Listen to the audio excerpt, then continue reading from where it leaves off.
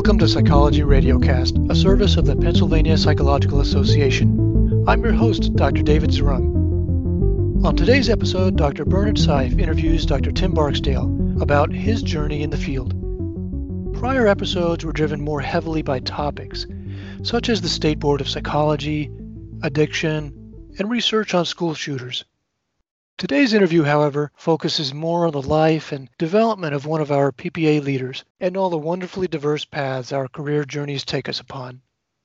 Because of this, Dr. Seif, I thought it would be nice to ask you also to share a bit about your own journey. Oh, I'd be happy to do that. It's a pleasure to be here. I always wanted to help people stop hurting inside. When I was a little kid, I think it was one of my first memories, first conscious thoughts. I didn't know there were such people as psychologists, but that's what I turned into. And so a little bit diverse in the sense that I'm a Catholic monk as my kind of ground vocation, and then serve as a clinical psychologist, and I'm also a doctor of natural medicine. So I have a little bit of diversity going on in my own background. My doctoral research and continuing work and even some conferences I've given in the States and in other countries have been about freeing the world of prejudice in all its forms toward other religions, other races, other creeds, sexuality, whatever, just being kind and not judging one another. So Tim and I think, became sort of very comfortable and in sync with one another. I use hypnosis all the time, as does he. He's trained in that. I have been to Asia a number of times and practiced Chinese medicine as the specialty in my natural medicine background. So I guess I have a lot of variety in my past. I think it's just because I'm old and you collect these things over the years. And at this point in my life, I find that someone asked me to write an article, and they asked me to write as a seasoned psychologist. And I said, I think that just means old. And she laughed. That was the word that I was going to use, Bernie. Not old, seasoned. There we go. Yes. But in that process, I really believe that the more experience we have, the better it gets. And now at almost 74 years of age, I just love more than ever the work that I do, the variety of it, and people such as yourself and so many others whom I'm privileged to work with. Well, Bernie, thanks for sharing a bit about yourself.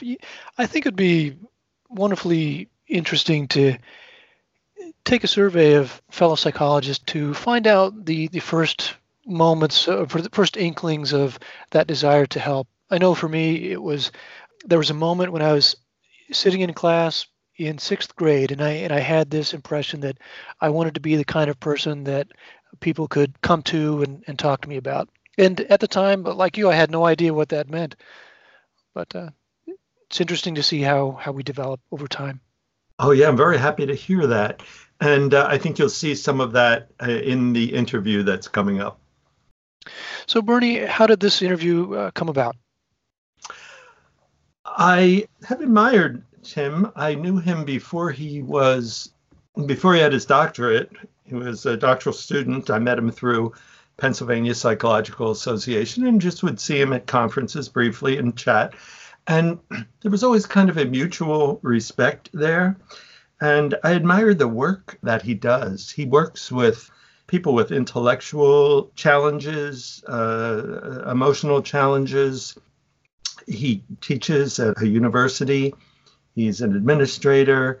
And so there were a lot of bridges that just made things kind of come in sync. And since I'm on the diversity committee as well as on the podcast committee, once in a while there's a little synapse or linkage in my brain. And it happened at one point. And I said, maybe I can bring those two together by interviewing Tim. And he was very gracious and open to that possibility. Yeah, I enjoyed listening to it. It was very conversational. What were some of the things that interested you most during your conversation with Dr. Barksdale?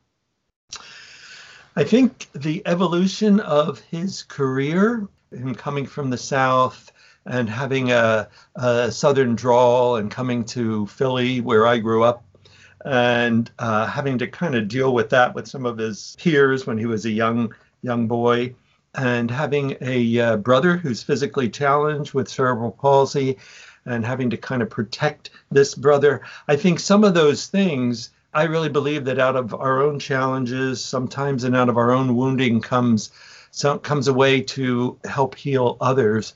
And I saw that in him so powerfully. And I also have a brother with cerebral palsy, and his mother worked at, and he volunteered at the state hospital where my brother spent most of his life. So every once in a while, one of these things would come up during the session, and I would have to just try to control myself and keep focusing on Tim and trying not to explain my situation as well. You know, one of the things that I've enjoyed about this podcast project is beyond the information itself that we're disseminating to the listener, it's the humanity of it, the joy of getting to know wonderful people in our field. And that came through in this interview. And I appreciate you sharing with the listeners a bit of it about your background as well. And I thank you for interviewing Dr. Barksdale for us. Now, for our listeners, our interviews are often done in the field, so you might hear some background noise during parts of the interview.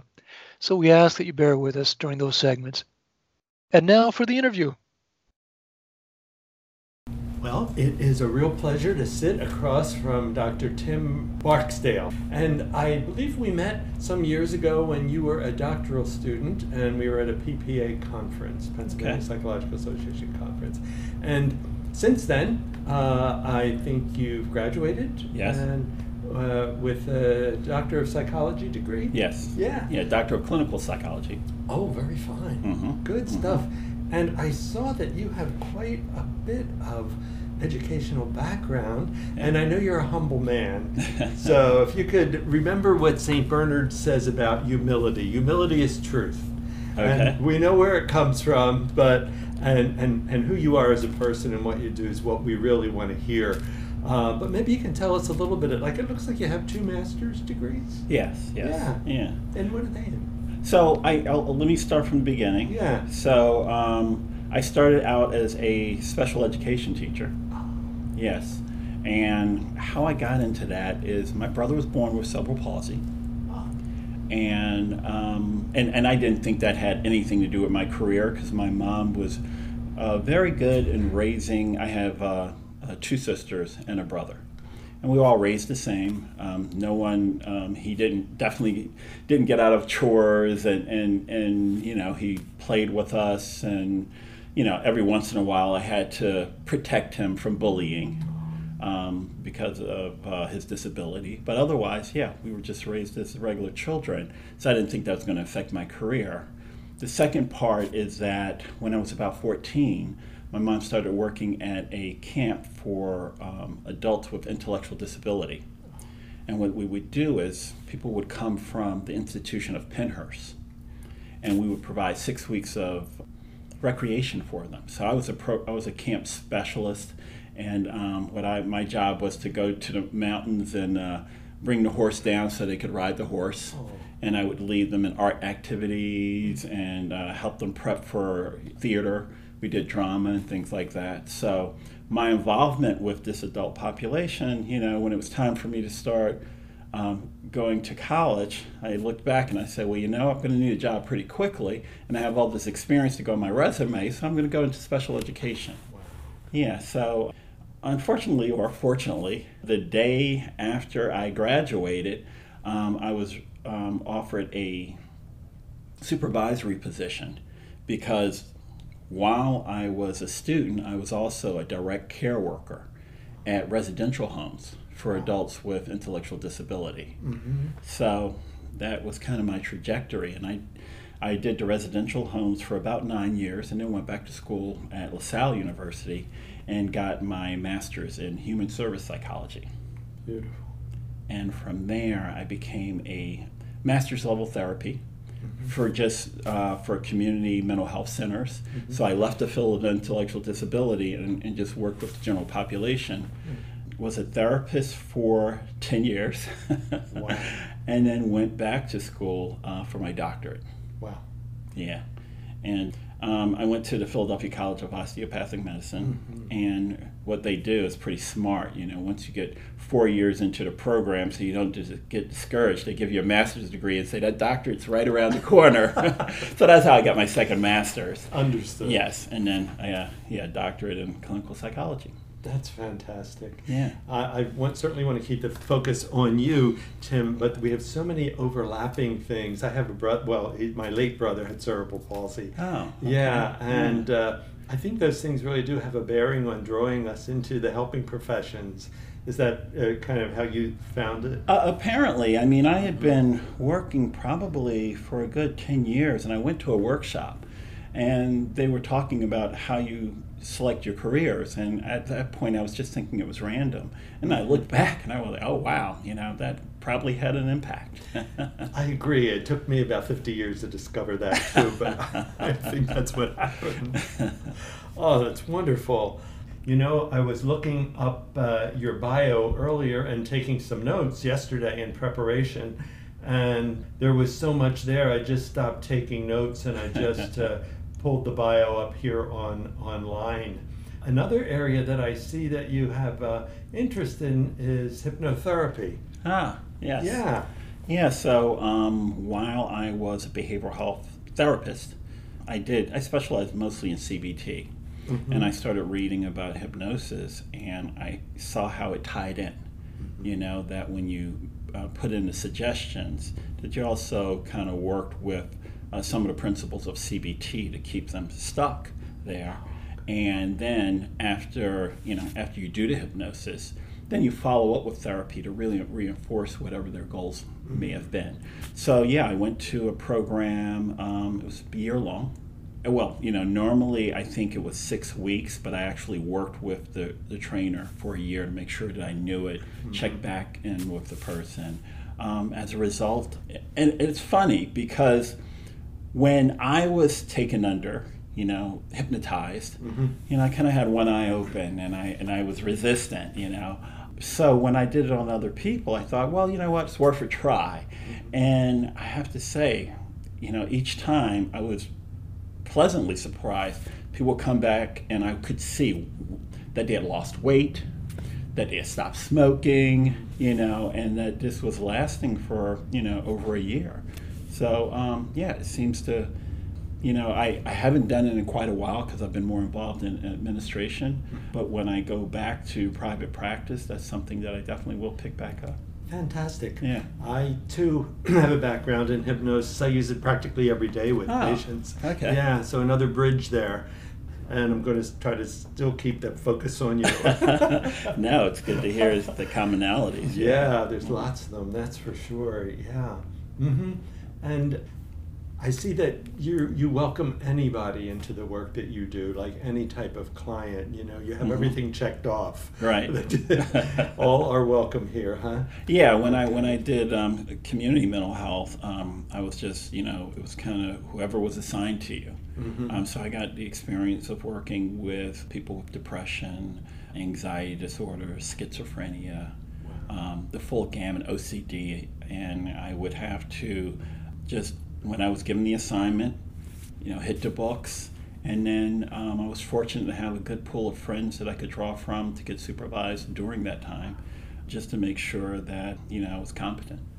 I think you're a wonderful example of the wideness of the field of mental health. A lot of people kind of think of us as doing talk therapy all the time. Right. And we do a lot of that, but we're in every area. We're in prisons, we're in hospital chaplains work, education, research. Yeah. And yours is administrative at this point? Now it is, but it's funny that you mentioned that because I did my internship at Holcomb.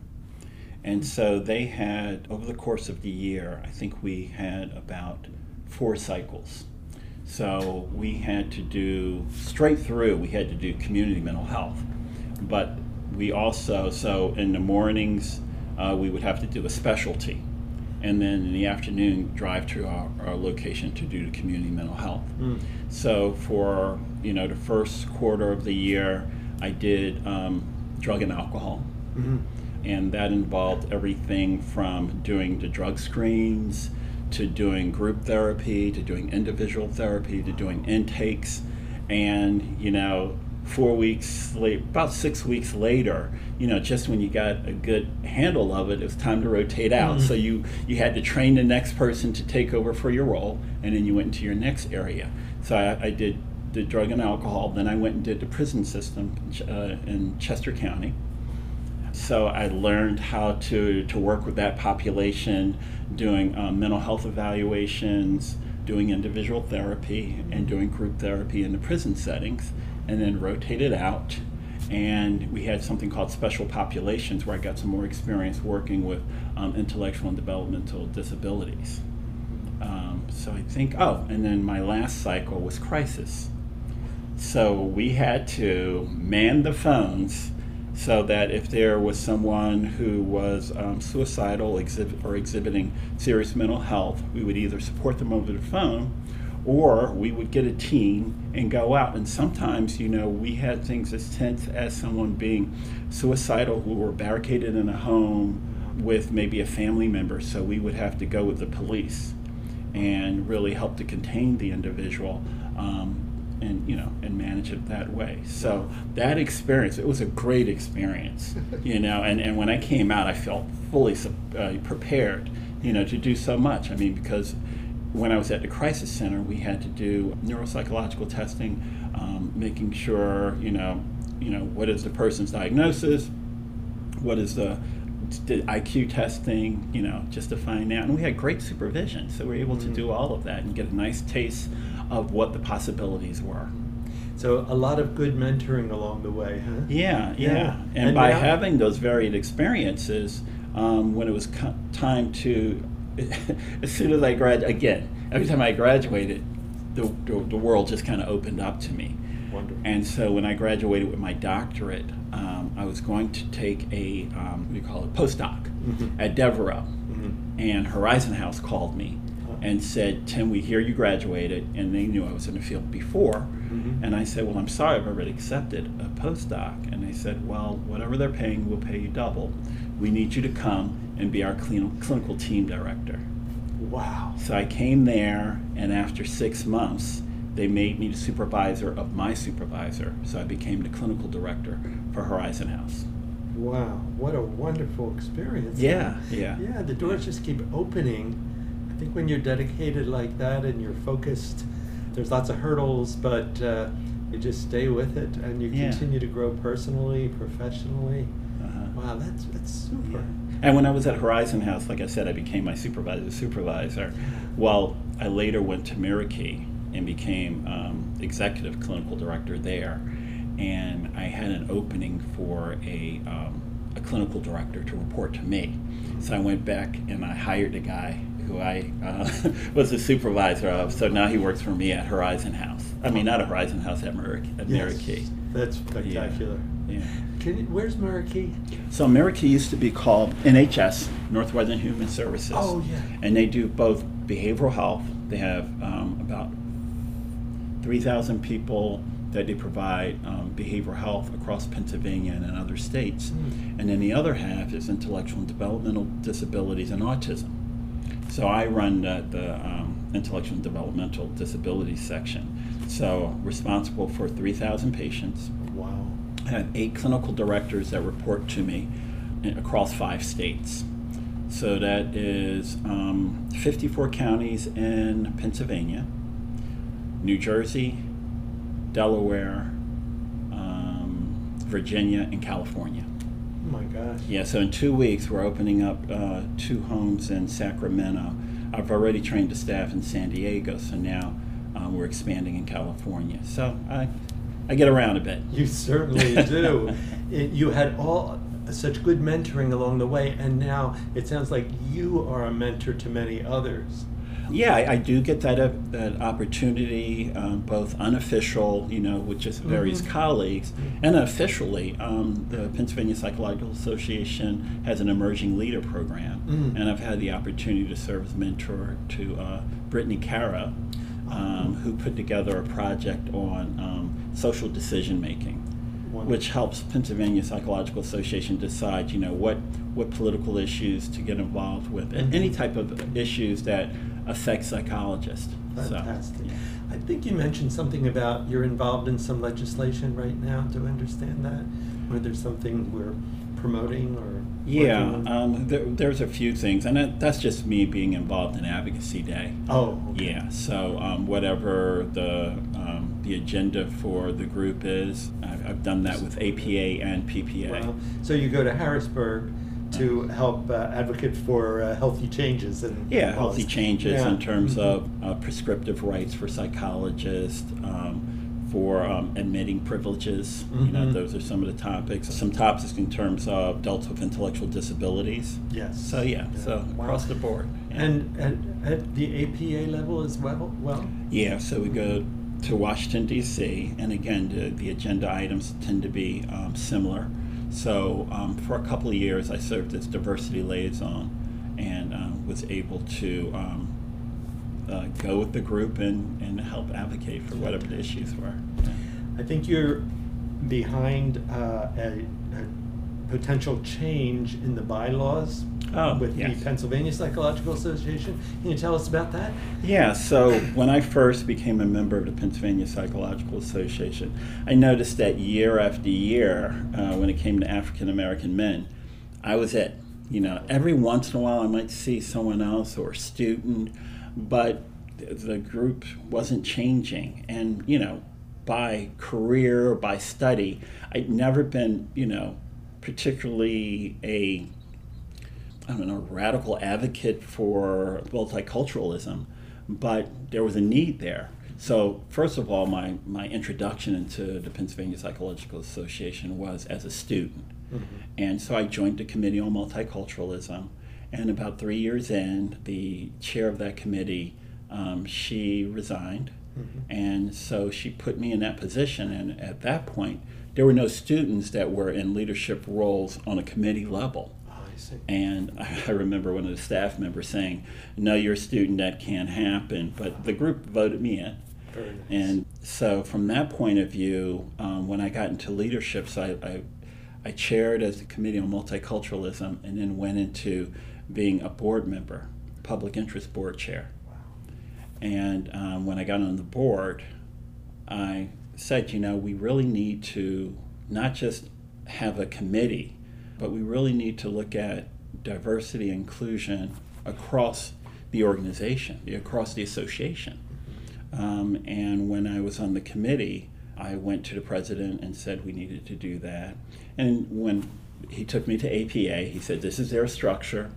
We can't do it. We follow our structure like they do. So we can't have a representative who is just solely for diversity and inclusion areas."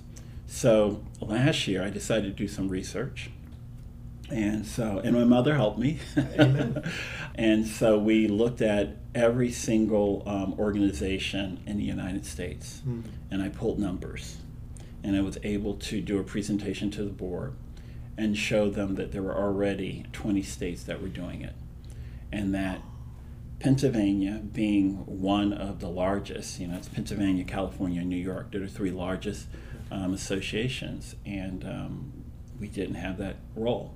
So after that presentation, under Nicole Quinlan's administration, we were able to get that voted in that we would amend the bylaws so that we would have a diversity and inclusion chair. So I'm really excited about that. Not so excited about all the work because immediately afterwards they said, "Okay, well, you want this change to happen, you're going to have to be on the bylaws committee." So we're going to have to make changes, not just for that role, but just looking at updating the entire bylaws. So very excited about that. Yes. Yeah. What impresses me so much about that story is that you approached the thing rationally, reasonably, with some data, and you got something big done. Yeah. And I think if we did so much more of that in our world and in our work, we could bring so much healing.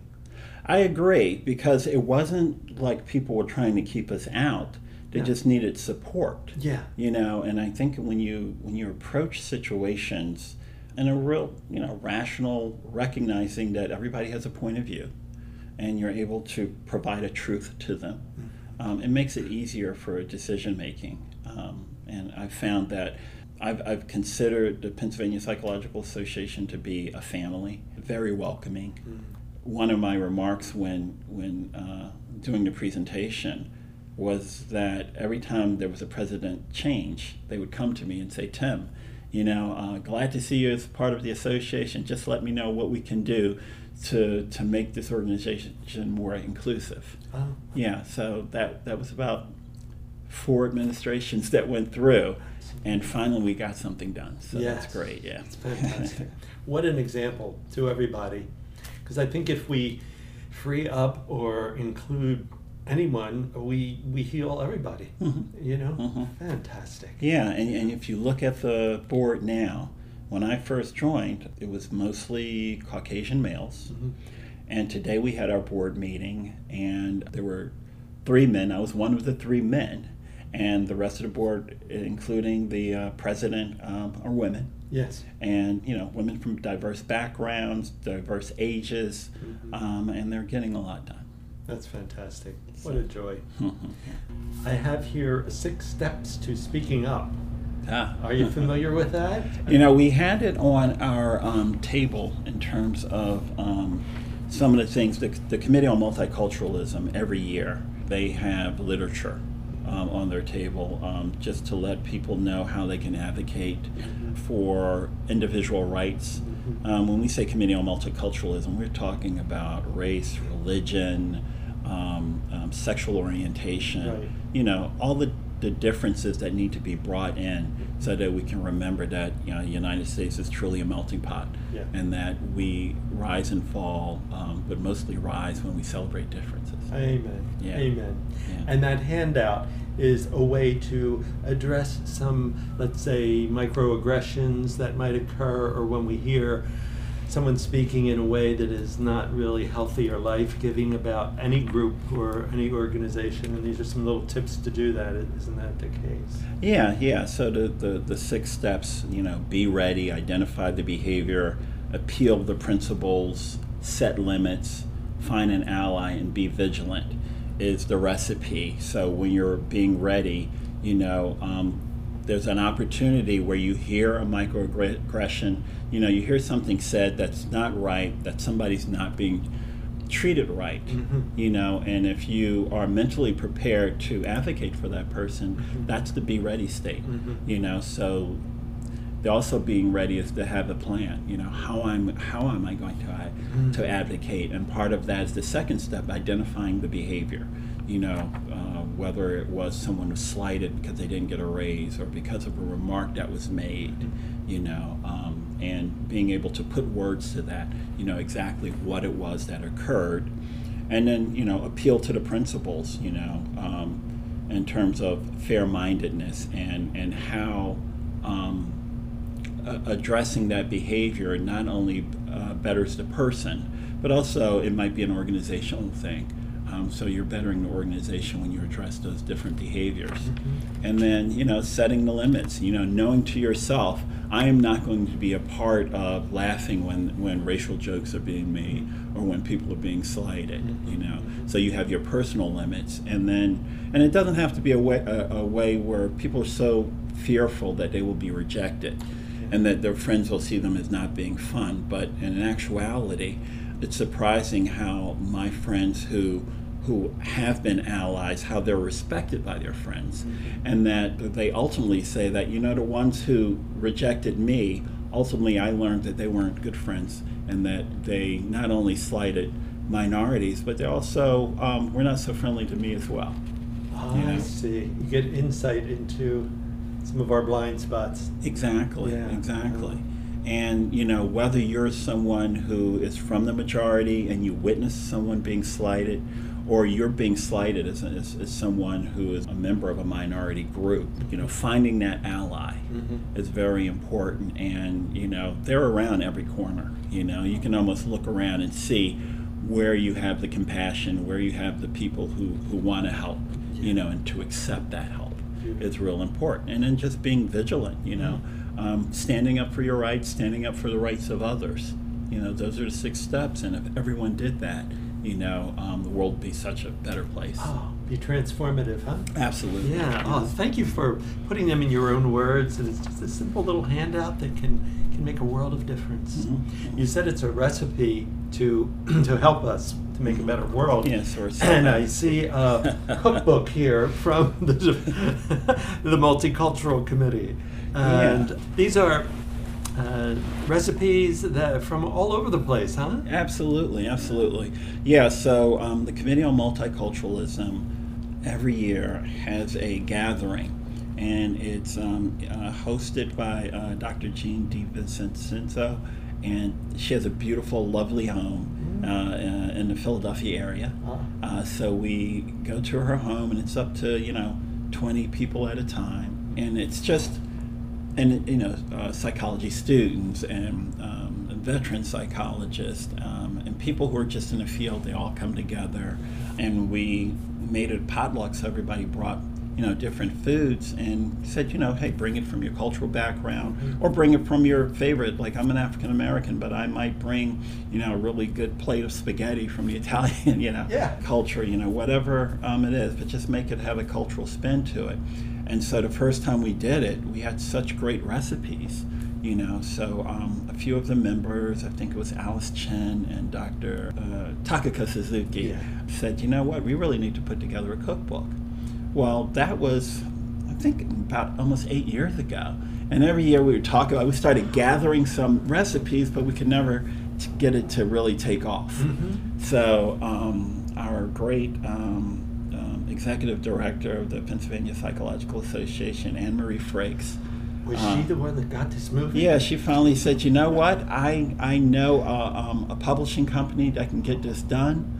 And she talked to the president of the Pennsylvania Psychological Foundation and said, this would be a way to bring money to the Student Multicultural Award. Mm-hmm. Okay, so Willamette Simmons agreed, and so after that I went to the listserv and I started soliciting recipes, and it wasn't really moving.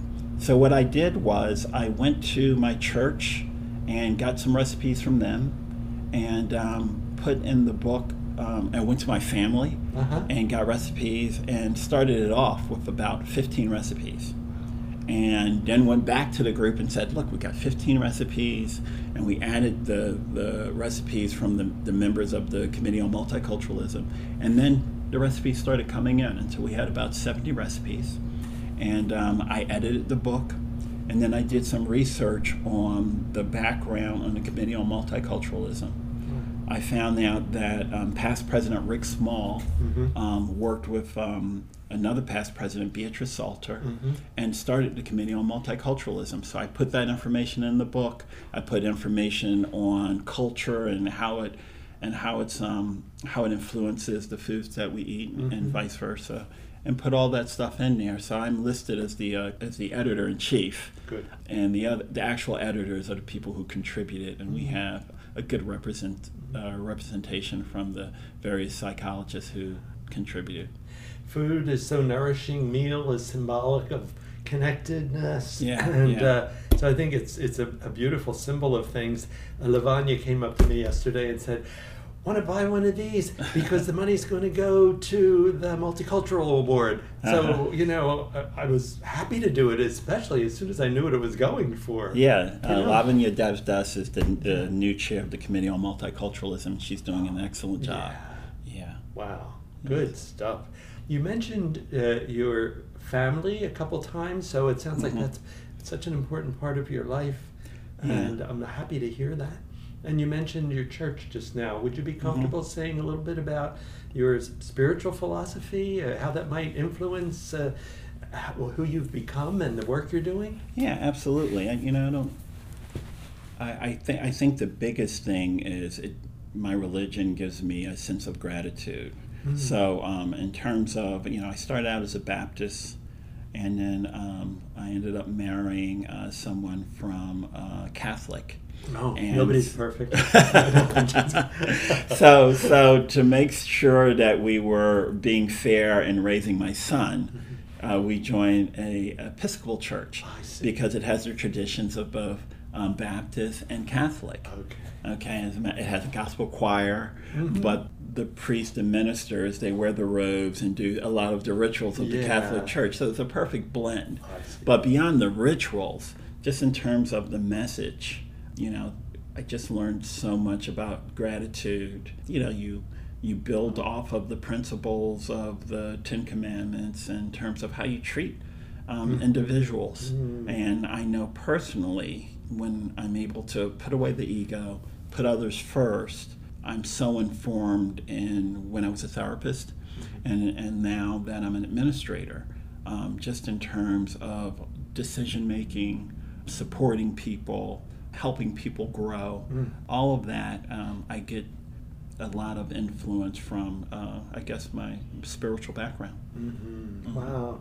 It's just really captivating to hear the various factors that have shaped you into who you are and how you then take that and serve others. Really and I think from the background, I was born in Aiken, South Carolina, and we moved to Philadelphia. And my mother, so you have to be from Philadelphia to get this, but my mother, being a naive country woman, said, you know what, this area of the city is called Nicetown, so it must be just a really nice part. And it actually was a pretty rough part, So I grew up in Philly too. So very humble beginnings, but to kind of avoid the mean streets, I read comic books, I read everything I could get my hands on, and some of it was not to avoid the mean streaks, but to get rid of my Southern accent. Oh, really? Yeah, I was teased terribly about having a Southern accent because I was from Aiken, South Carolina. So the reading helped me kind of reform how I phrase things. So when people, hear that I'm from North Philly, they call me a liar and they say, no, you. But it was actually a part of my survival. Oh, wow, yeah. Creative way to go. Yeah. And again, another positive response to something where there was some struggle there, some people getting on you for your accent, and you being transformative. Yeah. And I was always a tall guy, so I was always being challenged. So I was fighting quite a bit. And one of my teachers, I remember in 4th grade, she said, you know what, you're hurting these people, and they're not going to be your friends. So I had to figure out another way. So what a philosophy for life. Huh? Yeah, exactly. Yeah, wow. Yeah. If leadership of church and state could do more of that, I think we'd be real well off. Yeah. Is there anything, Tim, that you wanted to make sure that we talk about or that you want to share with our listeners? Well, no, you know what, you gave me such an opportunity to kind of travel through my life and look at how things have changed and how I've benefited from psychology. I know right now, as an administrator for adults with intellectual disability, I'm very concerned that psychologists are not trained to help this population. I did my dissertation on the mental health disparities of this population in terms of it's not recognized that they can have depression and anxiety. There's a lot of diagnostic overshadowing going on where it says, oh, well, this person is depressed, they just have an intellectual disability. I see. Yeah, so that's one of the main focuses. Right now I sit on the board of the National Association of Dual Diagnosis, and that focus is on people with intellectual disabilities and co-occurring mental illness. So I do quite a bit of training in mental health institutions and hospitals, and letting professionals know that this group is very receptive to therapy. We may have to adapt it a bit. Our skills can be used in this area. And so would you be then training nurses, physicians, counselors? Nurses, psychologists, psychiatrists. It's amazing that profession has very little insight in terms of how to support this population. Yes. So we have a lot of members on NAD, is what it's called, National Association of Dual Diagnosis, of psychiatrists, psychologists, nurses, behavior specialists, applied behavior analysts who have learned the principles of supporting this group. and now we go out and are trying to spread the word. That's fantastic. What a wonderful, wonderful thing. Yeah. Just a little self-disclosure about my brother. He spent most of his life at Pennhurst, the place where you did those volunteer early on, and where your mother worked, did you say? Yes, absolutely. Yeah, yeah, most of his life. And then it turned into kind of a horror story, didn't it? But they had to close the place, and he moved on and all. So, wow, yeah, I got a kind of a chill when you started talking about that, because it's many years ago. But, yet another connection. Yeah, exactly. Mm-hmm. God bless you. Well, the diversity thing, you're sort of an embodiment of it, not just color, but religion and attitude, and bringing inclusion to life instead of fighting. Yeah. I think when we celebrate the best of all of us, then we benefit from that greatness. Yeah. I had the good fortune a couple times of speaking to a conference for people of color, just because of the research that I've done in my past, and that was their big theme. If you free up any person or group, no matter who or what they are, you free up humanity. Yes. And you're sort of an embodiment of that. Well, I appreciate that. Yeah. I want to thank you so much for your time and your energy and your efforts, and wish you the very best. Well, I was honored that you asked me to do this, and it almost serves as a therapy session as I see where I was and where I need to go. That's great. Thanks a million. All right, thank you. Thanks for listening to this episode of Psychology Radiocast, a service of the Pennsylvania Psychological Association. We'd love to hear ideas from you about important or fascinating topics that we might cover. Email us at ppa@papsy.org. You can also find us at papsy.org. Please be sure to rate and review us on iTunes or wherever you found us. iTunes reviews seem to have the most influence on making it easier for potential listeners to find us. Our project manager and audio editor is Amelia Herbst. Logo and artwork designed by Camille St. James. Music orchestrated by Raquel Emder and Ross Mann. Special thanks to PPA staffer Judy Hutley and PPA members Jessica Black, Bernard Seif, Kim Wesley, Lee Burnett, Cassandra Parrish, Lavanya Devdas, Nancy Raymore, and Molly Cowan for helping to make this podcast possible. As always, the views of our guests may not necessarily reflect those of PPA as an association. Until next time, I'm your host, Dr. David Zarung.